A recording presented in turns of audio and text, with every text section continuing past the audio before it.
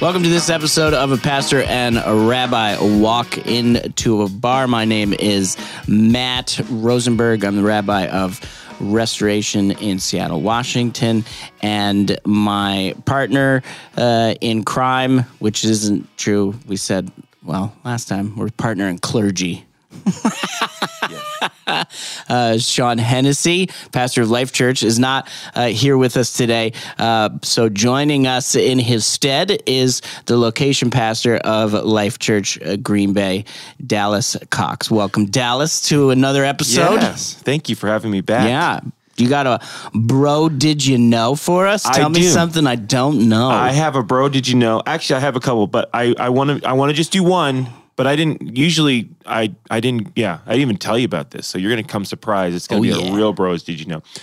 Bro, did you know that Shakespeare invented more than 1,700 words? So it says here, Shakespeare wrote some of the most beloved and revered pieces of literature the world has ever known. But in order to craft his plays and poems, he sometimes resorted to making up his own words. In fact, it's said that he came up with more than 1,700 words, including moonbeam, laughable, eyeball, which that blew my mind. What? Bump, puking, champion, bedroom, excitement, and zany. What? That blew my mind. Because some of those I was like, okay, I get it. They were never used before. Until Shakespeare, they're saying. But like bedroom? It's like Dr. Seuss. Like eyeball? What did we call eyeball before eyeball then? Right, in English. We're talking about he made up words in English that were never used before. That's what he's saying. They must just call them eyes. Yeah, so he's like, but what do you call this, the singular eye? And he's like, it's a ball. It's an eyeball. Well, it's like the shape of a ball. I was playing with a ball the other day. Yeah. It's like an eyeball. Oh, yeah. And how did he come up? How did he come up with the words like zany? Zany, that one, because this is zany. Yeah, he just crazy. You know zany what? is like wacky. I think Shakespeare got cocky. Wacky tobacky. He's like, what does zany mean? It's like, it just means zany. And they're like, all right. Shakespeare said it. We're believing it. Right. I guess Bill said so. Yeah. That's how it is. Well, that's very interesting. Yeah. Zany. Bedroom. That's another one where I was like, room where the bed is. Yeah. What did we call bedroom before that? Huh. Hey, go sleep in the room. The room. Which one? The one with the bed. You mean the bedroom? You mean... What are you doing? The bedroom. That is. Wow. It's kind of... That's funny. And, it's laughable. And none of... That is a laughable situation. Can I tell you something else that's laughable? Yeah. There's a lot of worship songs we sing in churches. That is a great segue. That not only mispronounce Hebrew words, but make them into kind of silly. I'll give you not just in a song, but I'll give you a simple Pentecostal example. And I am no Hebrew scholar. Yeah. I mean, I did Hebrew in seminary. I can read. I can't translate on my own. So I know some of you are like, but you're a rabbi. And I'm like, yeah, I know. I should be better at Hebrew. But I mostly speak and read and preach in English. Yeah. So, but there's some funny things like Pentecostals always do the Shekinah glory. You remember? You remember that's the Shekinah glory. Yeah. But that is not even close to how you pronounce the word. The word in Hebrew is Shekinah. Shekinah. Yeah. The Shekinah glory. Shekinah. The Shekinah. And essentially, I mean, it's like the presence of the Lord, but you can also, it's basically saying glory, glory. You're like saying the word in a you're mispronouncing the Hebrew, and then you're automatically translating the mispronunciation of the Hebrew, and you're basically just walking around going, glory, glory. Glory, glory, hallelujah. Right, which you might as well, so that's kind of a funny. So it's funny how that, things kind of translate and become, there's all these words in, like this names of God, like there's all these Jehovah somethings. Yeah. And Jehovah is a pretty late entry into the game in English in terms of pronouncing God's name. But then typically what's attached to it is often mispronounced Hebrew. So probably the most famous is Jehovah Jireh. Yeah. But the word is not Jireh in Hebrew. It's Yireh. Yireh. Yeah. Yeah, so the song from Elevation, right, is Jireh, you are enough, which is also funny because Jireh doesn't mean you are enough. That would actually be a better Hebrew word for that. Okay. Is one we use during Passover. And the word is Dayenu, which means it would have been enough. Wait, we can still make this work. Dainu, you are enough. Yeah. So it's funny that they take a Hebrew word, they totally massacre it, they turned it into a, and then the English that follows it is not, Yireh means provider. So you are enough sort of makes sense because he's our provider, but nobody connects. If one, obviously they don't know Hebrew because they're not saying the Hebrew right. Yeah. Two, the people who are singing it really have no idea what it says, except somebody told them that Jireh means provider. Yeah. And you are enough would be actually a different Hebrew word. Well, several, you could say that several ways, but there's an important the verse in when Paul says, my grace, and the Lord said, my grace is sufficient for you. Yes. He's writing in Greek. Yeah. But as a Jewish person and as one who is connected to the celebration of Passover, the phrase is, he's actually saying the Hebrew word that we use in Passover, which is Dayenu, which means it would have been enough. So we go through all these, it's 15 stanzas in Passover. Yeah. Where you say, even if God only freed us from Egypt and didn't part the Sea of Reeds, Dayenu, it would have been enough.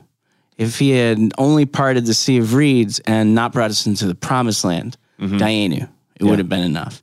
If he had only led us into the Promised Land and not given us the temple, Dayenu. We go through this very meaningful part of the Passover celebration. And it's the idea that you apply this word in your life to, if God had only given me what I have right now and nothing else, or he had only done this and Dayenu, it would have been enough. So that reminds me, the first thing that came to my mind is Shadrach, Meshach, and Abednego. When they are... Those are their slave names. You're the second person to say that. I wish I remembered that. Azariah, Hananiah, and Mishael. Mishael, yes. Yeah. Now, when Azariah... Go ahead. Shadrach, Meshach, and Abednego. I love that they said that you can throw us in the fire, but we will be saved. And even if we don't, right, we still won't bow. Yeah. So I think that would be probably a similar term. Even if he doesn't, we expect him to do good things. We expect him to save us and to rescue us. Yeah. But we were told not to bow down. To idols. Yeah. And we're not gonna. So even if he doesn't show up, we'll just die. And I think that's so important because I think if you have this mindset as a believer that, I have a relationship with Jesus because of what he's done, and that's great, but you should also be grounded in who he is and who he can be for you, because if it's just on what he's done, and when he doesn't do what you need him to do, then is your relationship on not a firm foundation. Right. I talked about this when I talked about this a firm foundation. No mispronunciation there. I talked about this when I preached at Life Church. And the idea when we pray that you start with adoration. Yes. There's this pattern to prayer: adoration, petition, and gratitude. That's about 200 years older than Jesus, and they certainly would have prayed in that order. Yes. The Lord's Prayer is a summary. He summarizes a longer prayer that was already in place called the Amidah, which has 18 parts, but they're broken into those sections: adoration, petition, and gratitude. And adoration is about recognizing who you're praying to. Yes. Right? Now, sometimes in the scriptures, God adds what he did to his name. I am the God who brought you out of Egypt. Yeah. right? And it literally then in the rest of Scripture becomes a part of his name. He is the God. But it's why we open with things like, the God of Abraham, the God of Isaac, and the God of Jacob, because that's how he is defined in the Scripture. And it's important that you recognize who you are praying to. And even when God shows up to Moses and shows himself, really just shows his back. Mm-hmm. And Moses says, I want to see your glory. Yeah. And the Lord answers him with attributes of who he is. And those attributes then become a part of his actual name. So he says, so the Lord spoke to Moses face to face in Exodus 33. And he says, show me your glory. And he says, okay, I'll pass. Verse 19, I will cause all my goodness to pass before you and call out the name of the Lord before you. Yes. So this is God saying, this is my name. He's calling out his own name. Mm-hmm. I'll be gracious towards you, and I will show mercy on whom I will show mercy, which is also an amazing phrase that comes up later. I will show mercy to whom I show mercy. Yeah. Yikes.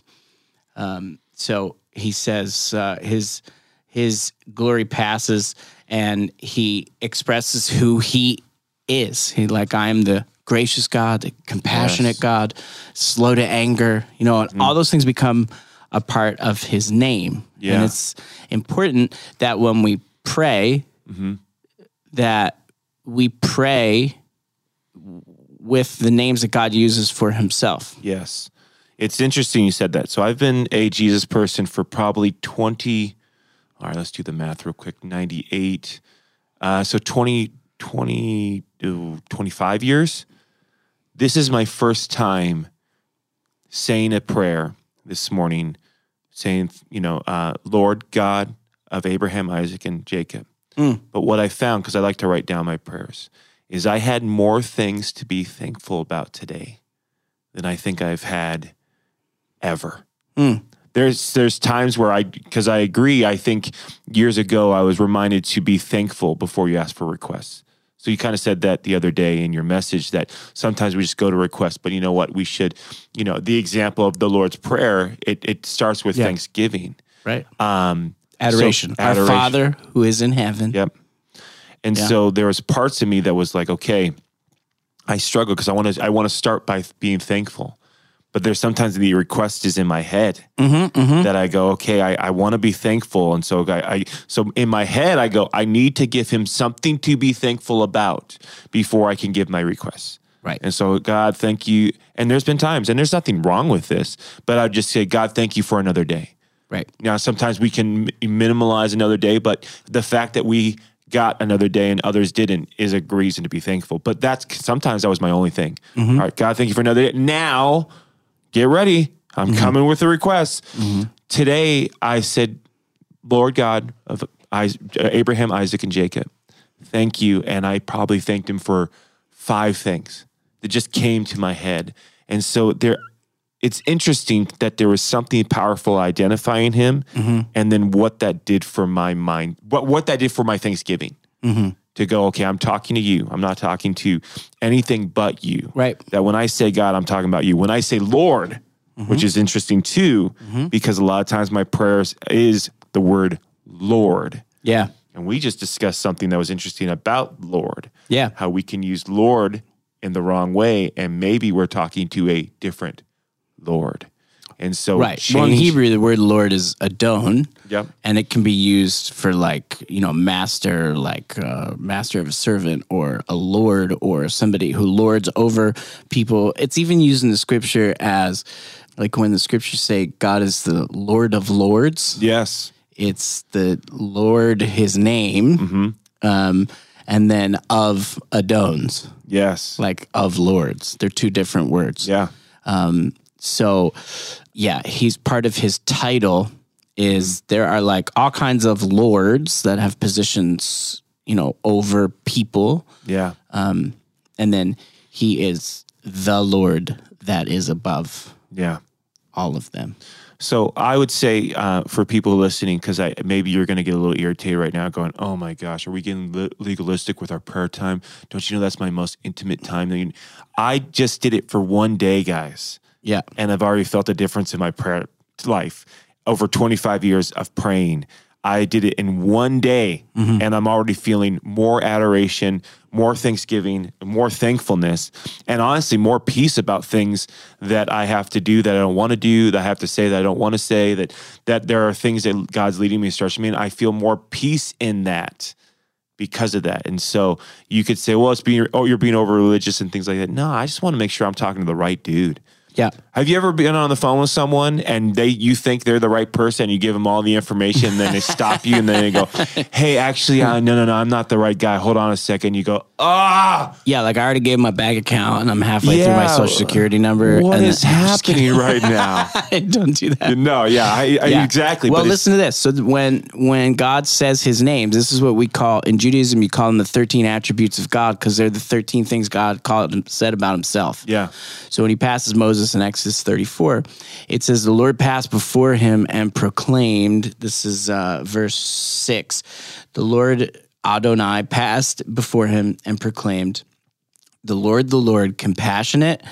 And that Adonai, when it says Adonai, or it says the Lord in capital letters, in some translations, that is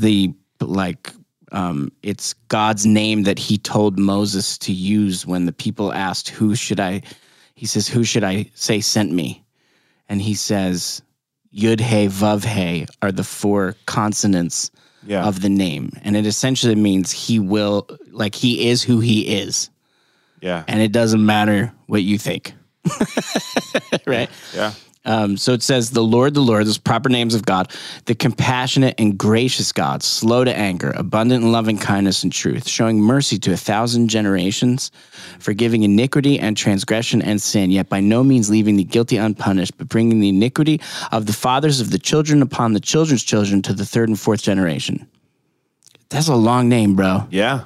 But think about it this way. Yeah. And, talking about legalism, and perhaps that's a good direction to go as well, because I think people misunderstand what legalism is. Yes. But this is what God said about himself. Yes. When Moses said, show me your glory. Yeah. So God passes him. He essentially says, you can't really see me. Yeah. Mostly because if you see God, you die. Mm-hmm.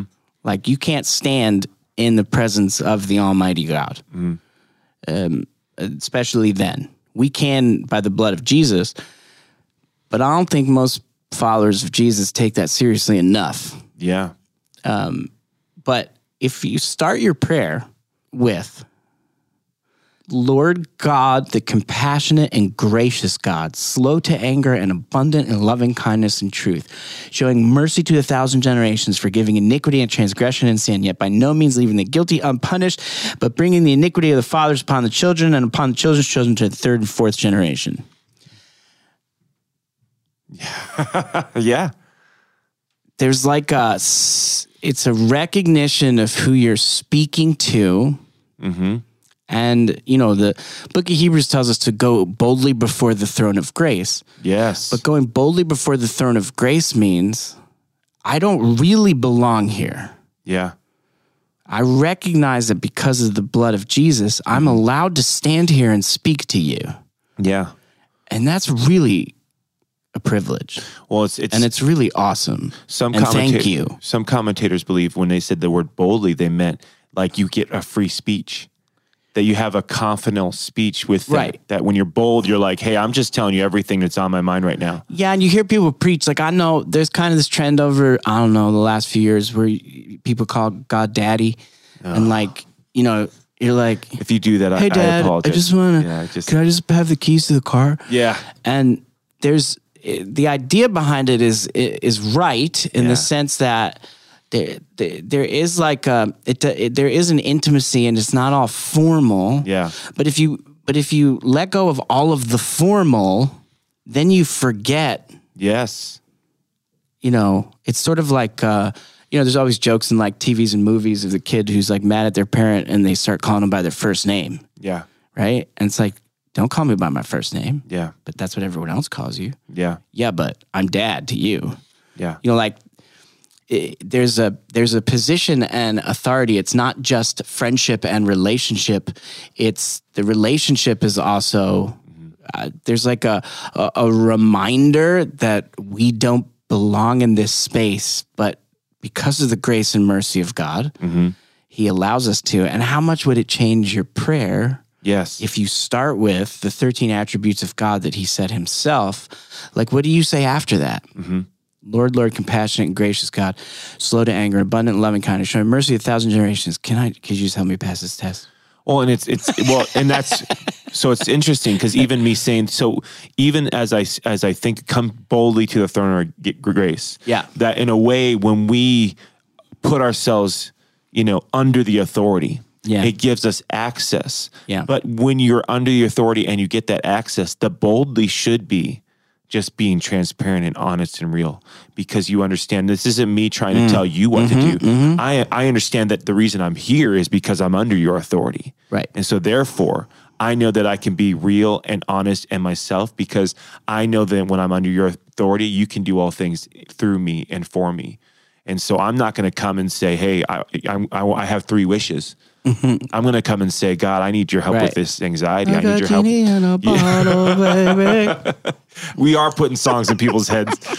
No, we talked about Jireh, and then we were like, well, it should say this and this, and we were making jokes, but it got in people's head after that. Well, but that's part of the problem, and this is part of the problem where we started. And I don't think it's bad to sing those songs. They're good songs. I like the songs. Yeah.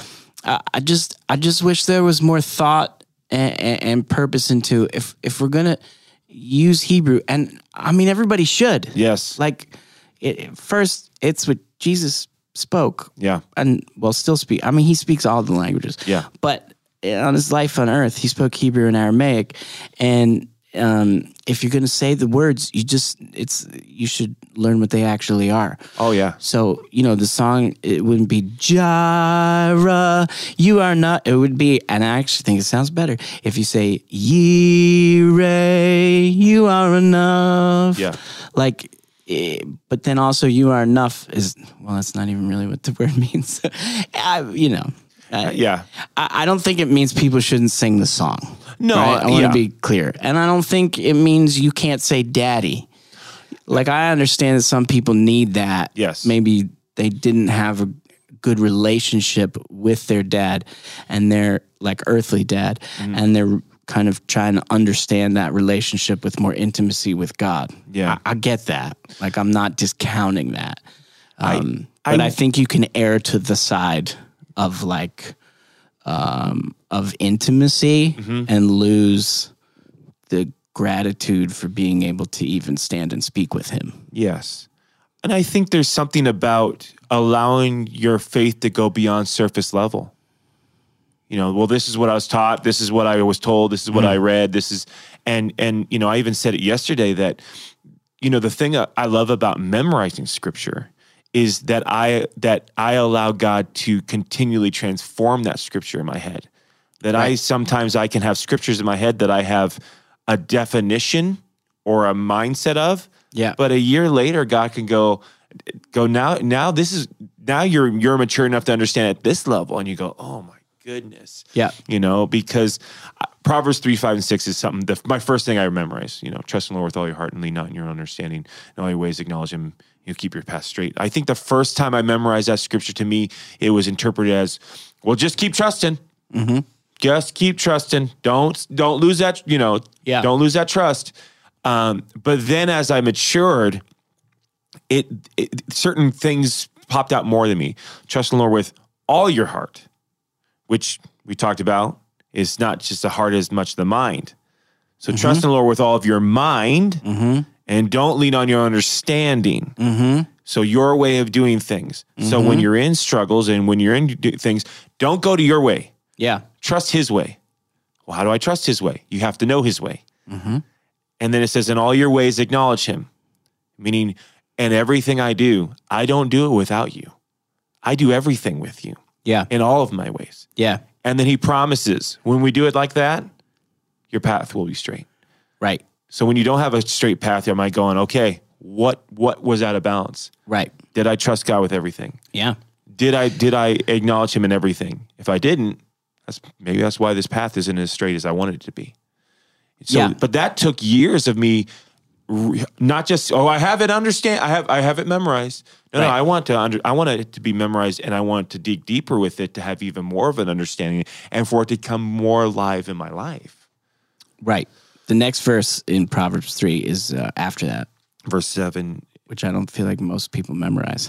No. Well, it's funny because I talked about how verse 9 talks about honor the Lord with your wealth. Yeah. So- do not be wise in your own eyes. Fear the Lord and turn away from evil. It will be healing to your body Yes. and refreshment to your bones. Yep. Yeah. But I don't know that people really understand what the fear of the Lord is, Oh, yeah. right? It doesn't mean you're supposed to be afraid of him. Yep. It's the recognition that being in his presence could mean death. Yes. I'm not going to die Yeah. because of the blood of Jesus. But that's my only entry. Yeah. I don't get to stand before Yeah. the throne of the creator of the universe Yeah.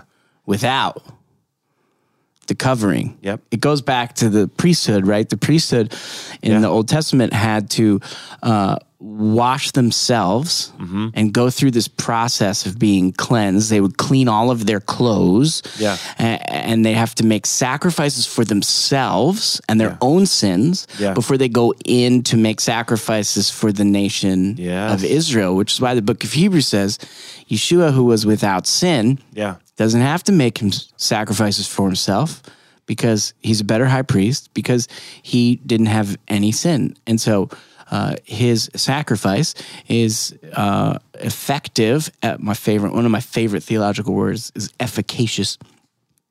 It is effective for us, and he's not like all the others that had to wash themselves before they go in. Yeah. And in some sense, we don't have to do that now. We can go before him, but the way we wash ourselves is with the blood of Jesus. It functions the same way as what the priesthood did. So, fearing the Lord is not being wise in your own eyes, Yeah. right? Like, I belong here. You're my daddy.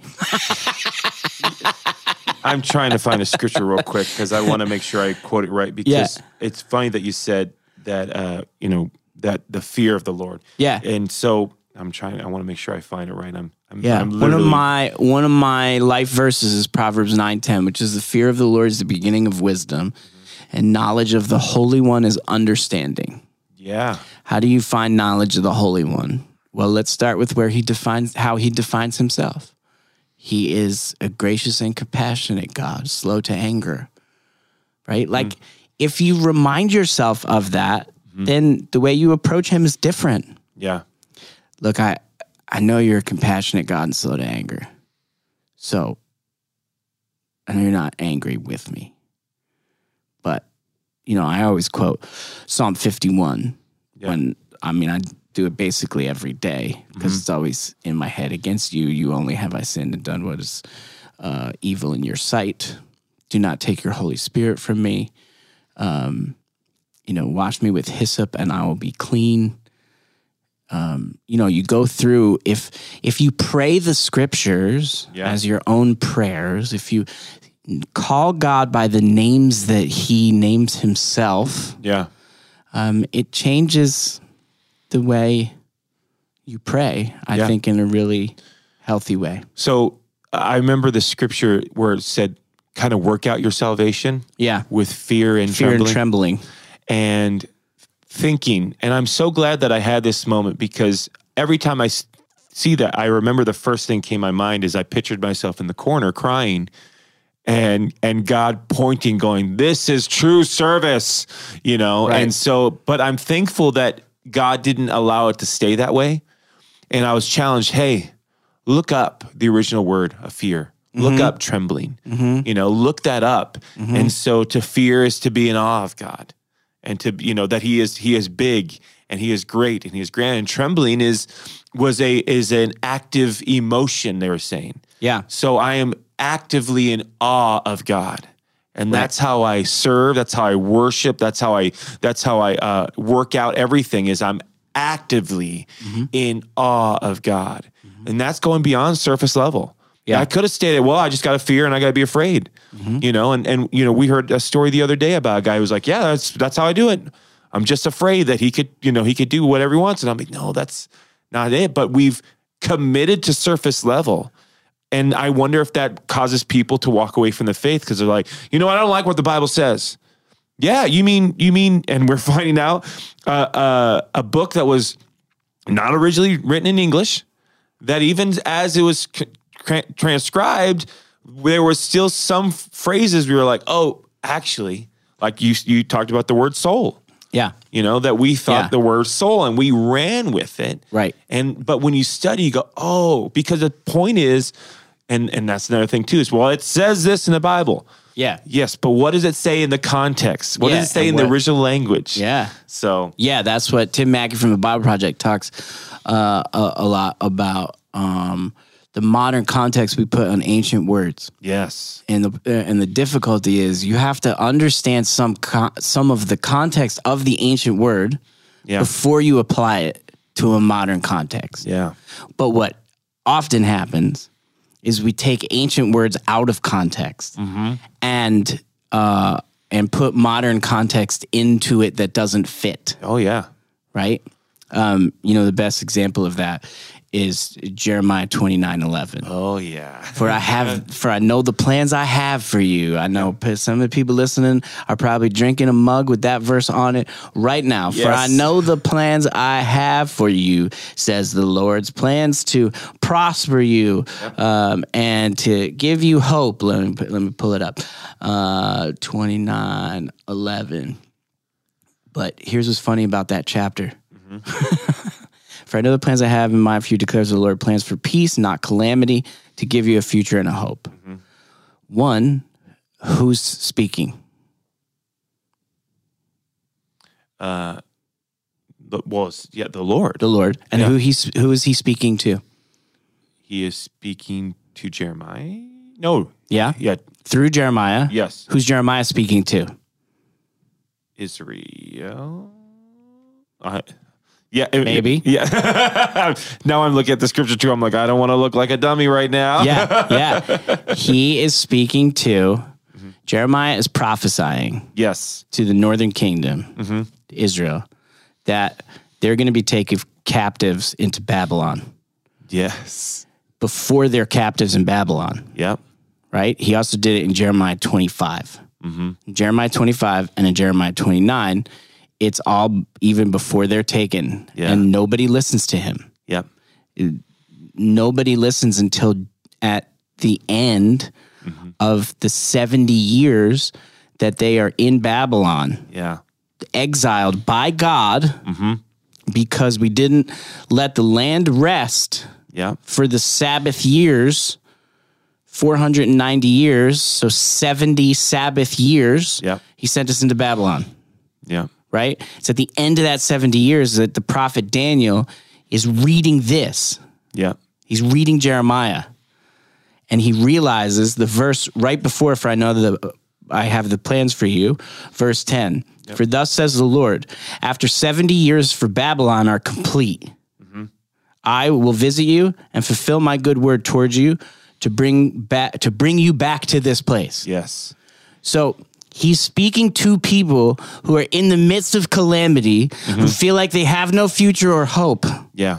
Like, because they're in a land that's not even ours. We had the promised land.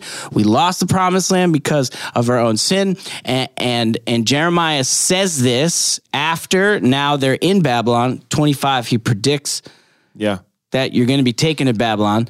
They're taken to Babylon.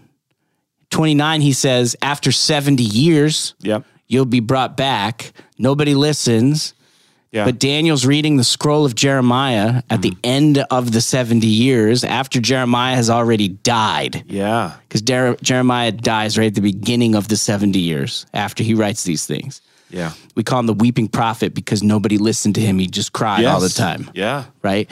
And Daniel, after Jeremiah is dead, is reading this and goes, oh my gosh, we're only here for 70 years. Yeah. And those 70 years are almost up. Yeah. I have a challenge now because For I know the plans I have for you, says the Lord. Yeah. Right? Then, the verse after, Yeah. verse 12, then you will call on me Yep. and come and pray to me, and I will listen to you. You will seek me and find me, and when you search for me with all of your heart, you will find me. But this is all about this exile that was on us. Yep. Because we didn't do the things God asked us to do. Mm-hmm. And he sent us into exile. It wasn't Satan. Yeah. It wasn't the enemy. Mm-hmm. We weren't in a bad spot because the enemy was just attacking us. Yeah. God did it. Yep. We didn't listen. Yep. And then he says, Daniel's reading it in the midst of this and goes, oh man, God's going to bring us back because, well, go back to the name of God, because he's a compassionate and gracious God, slow to anger, right? He's not angry at us. It's a lesson we had to learn. So we just look at we read the verse and treat the verse like God does not want anything bad to happen to you ever. Yeah. But if you don't understand the context, that they are in an exile from the land that God gave us, in the midst of a feeling like there is no future and no hope. God says through Jeremiah, who they didn't listen to, and they only read it after he dies, right? I'm going to bring you back to the land. Yeah. Oh, thank God. Yeah. Well, totally different context. That was going to be my challenge is sometimes here, verse of the days are great. Yeah. But the Bible app does a great thing, whereas at the bottom of the verse of the day, it says read the full chapter. I think you should always read things in context. That's so good, dude. Totally. I mean, it's great. Totally. I have the verse. Today's verse of the day is Isaiah 41. Do not be afraid, for I am with you. Do not be discouraged, for I am your God. I will strengthen you and help you. I'll hold you up with a victorious right hand. So, but I read full chapter, and I'm going to go, okay, what are the 5 verses before that? What does that say? Yeah. What are the 5 verses after that? Yeah. What does that say? Because then when you read it in context, you're digging deeper beyond surface level. Bro, it was like 2 weeks ago. I was thinking about this and trying to sort it out. And my dad's also a rabbi. Yeah. Been a rabbi almost my entire life. Mm-hmm. So I call my dad all the time and I'm like, what the heck does this mean? Yeah. And my dad's like, oh, it's easy.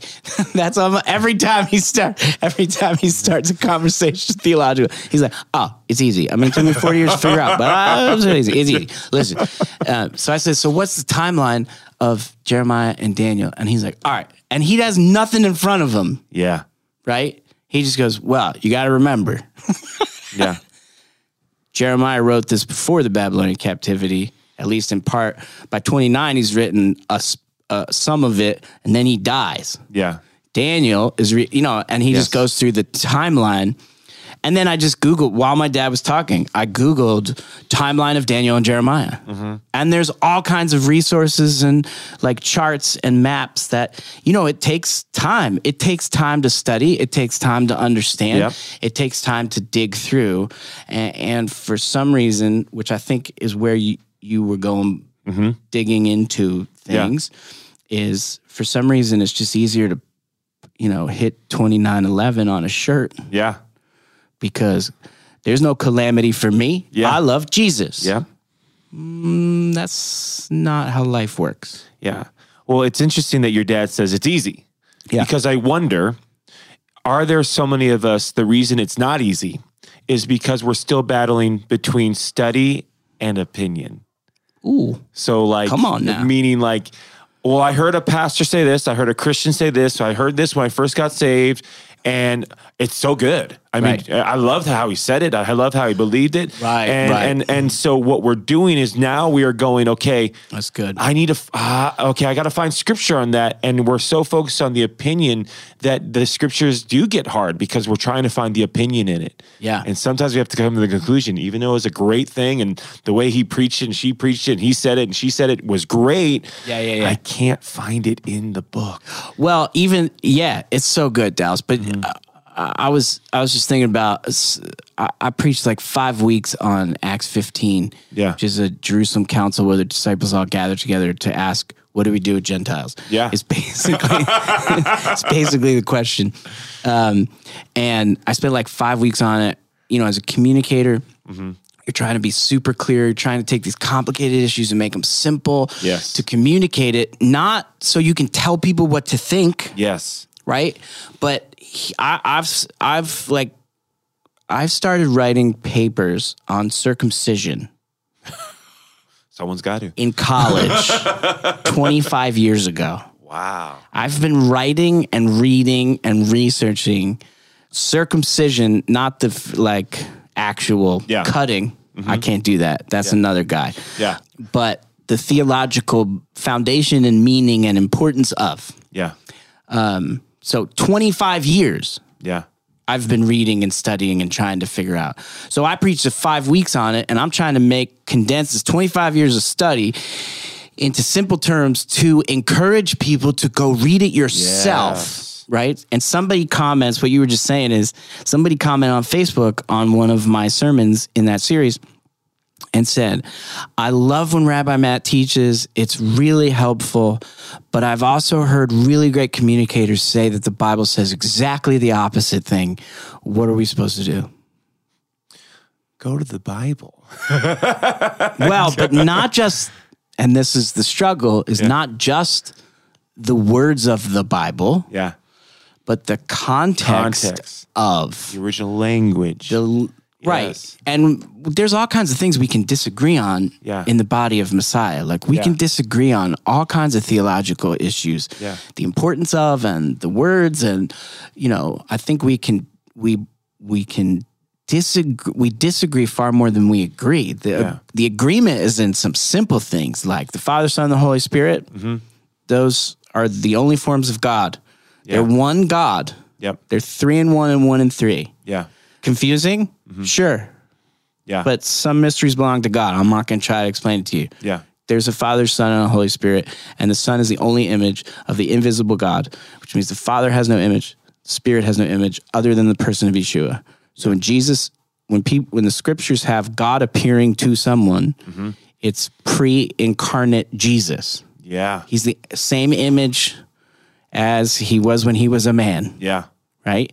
So, the idea that the only way to salvation is through Yeshua, we got to agree on that. Yeah. The idea that the resurrection was bodily, meaning his physical body died and the Holy Spirit breathed life back into that physical body and the physical body came back to life. Yeah. There's a few things. And beyond those few things, there's a few more, but beyond those few things, we can disagree on a whole lot of things and be brothers and sisters in Jesus. Yep. But the study of those things and the understanding of those things, the context, you should listen to people that frustrate you. Yeah. We walk around like this guy shouldn't preach because he's a heretic. Yeah. There was a picture of, there's this, on YouTube when it suggests other YouTubes. Yes. So I was watching some video, probably some theological something, and there was a suggested, and it said heretics. Oh yeah. And it was a picture of Andy Stanley, Francis Chan, Stephen Furtick, John Piper. Ooh. Okay. And somebody else. But I was like, none of those guys go together. Yeah. None of them go together theologically. Yeah. I mean, there's some things that some of them agree on. Yeah. But you would never really group. And the fact that whoever the YouTube guy was, the fact that you would list all of those guys just means, you're saying that all of these people who have dedicated their lives to the preaching of the gospel and the understanding of scripture are all heretics. Mm-hmm. They're all wrong. Yep. And that we should listen to you about it? Well, I mean, if you want to know what he has to say, we have to click. And you can not like those people. I mean, there's certain guys I don't really like to listen to. There's guys I respect. I mean, Piper's one of them. I respect John Piper for all kinds of things.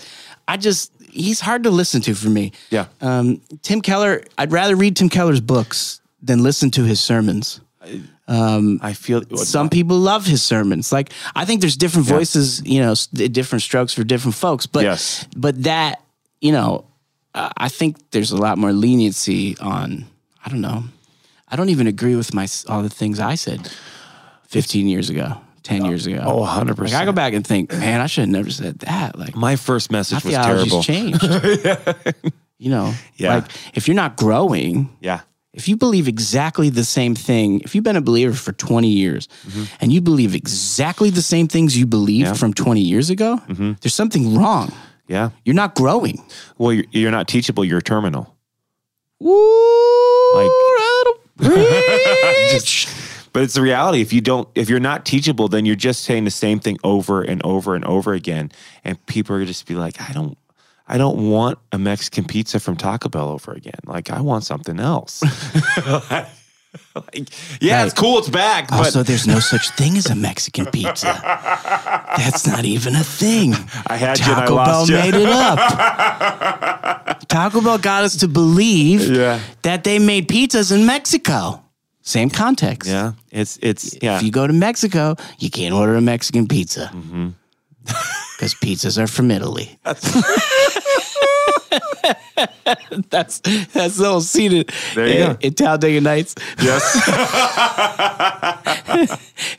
When he says, what did the French give us? And then they say all these foods, and there's like, tell me what food is from America, the French guy.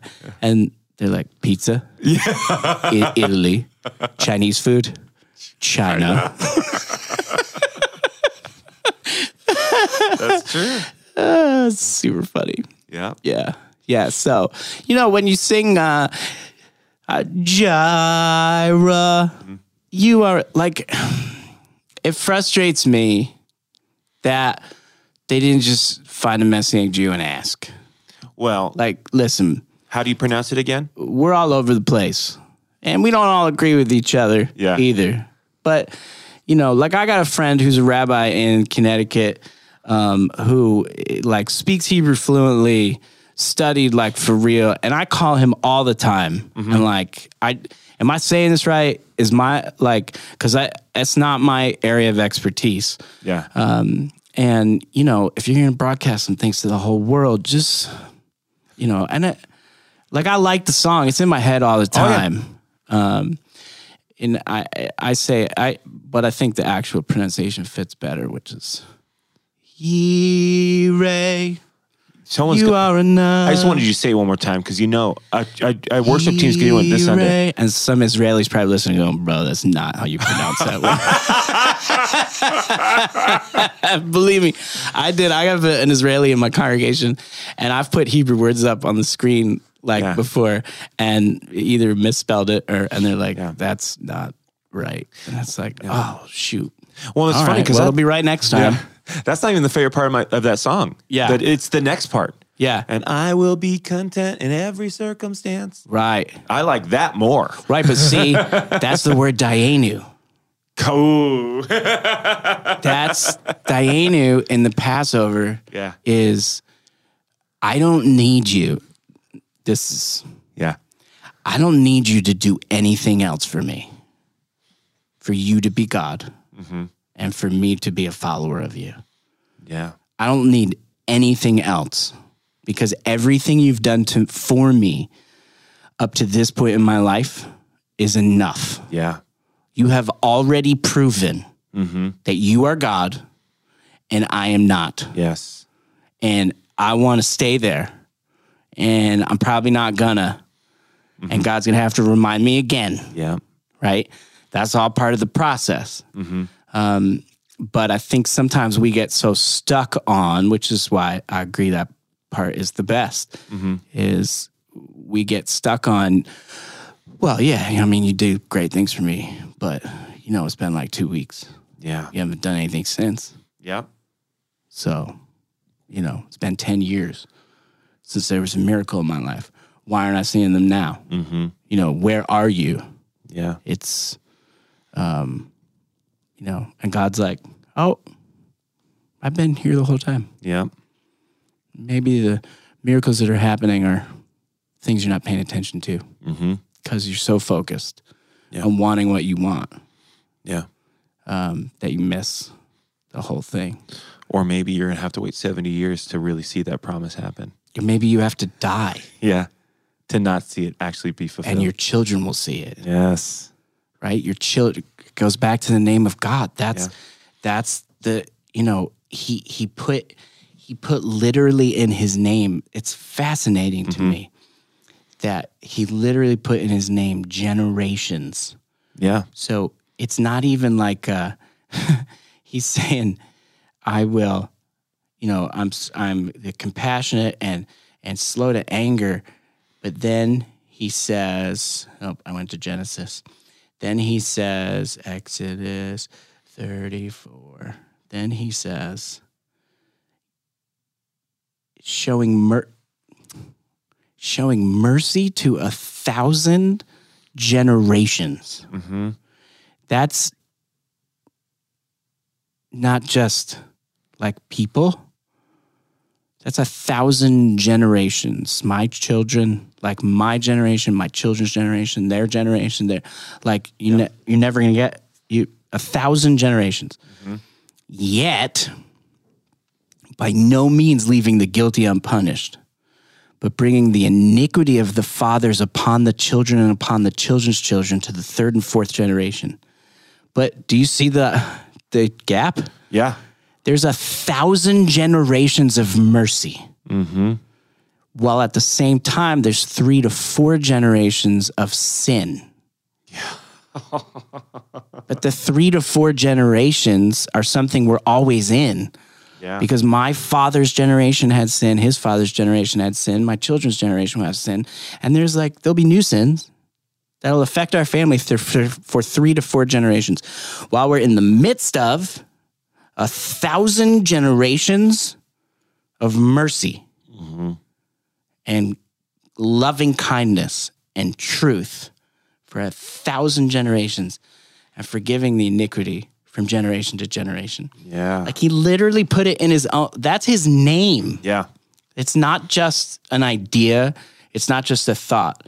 It's like, who are you? My name's Matt Rosenberg. Yeah. When you say, who are you to God? Well, I'm the compassionate, gracious God, slow to anger, abundant in love and kindness and truth, showing mercy to 1,000 generations, forgiving iniquity to the transgression and sin, yet by no means leaving the guilty unpunished, which, by the way, that'll go from 3 to 4 generations, not 1,000. There's this, his mercy and kindness are, so we should be content. Yeah. Because his grace is enough. Yes. His mercy is sufficient for us. That's good. Somebody needs to write a song, a worship song called Diana. Oh, yeah. Come on, bro. It's got to be on the next one. Let's do it. Somebody at Life Church who writes songs. Let's get it done. Yes. Yeah. Awesome. Well, I think that's a good place to stop. Yeah, I loved it. Thank you again for having me. Yeah, man. This was a great conversation. It's super fun. And sing all the songs, even the songs that don't pronounce the Hebrew right, because there's some good stuff in there. Yep. For us to remember and sing and remind ourselves of who God is. So this has been another episode of Pastor and a Rabbi Walk Into a Bar, and we will see you next time. See ya.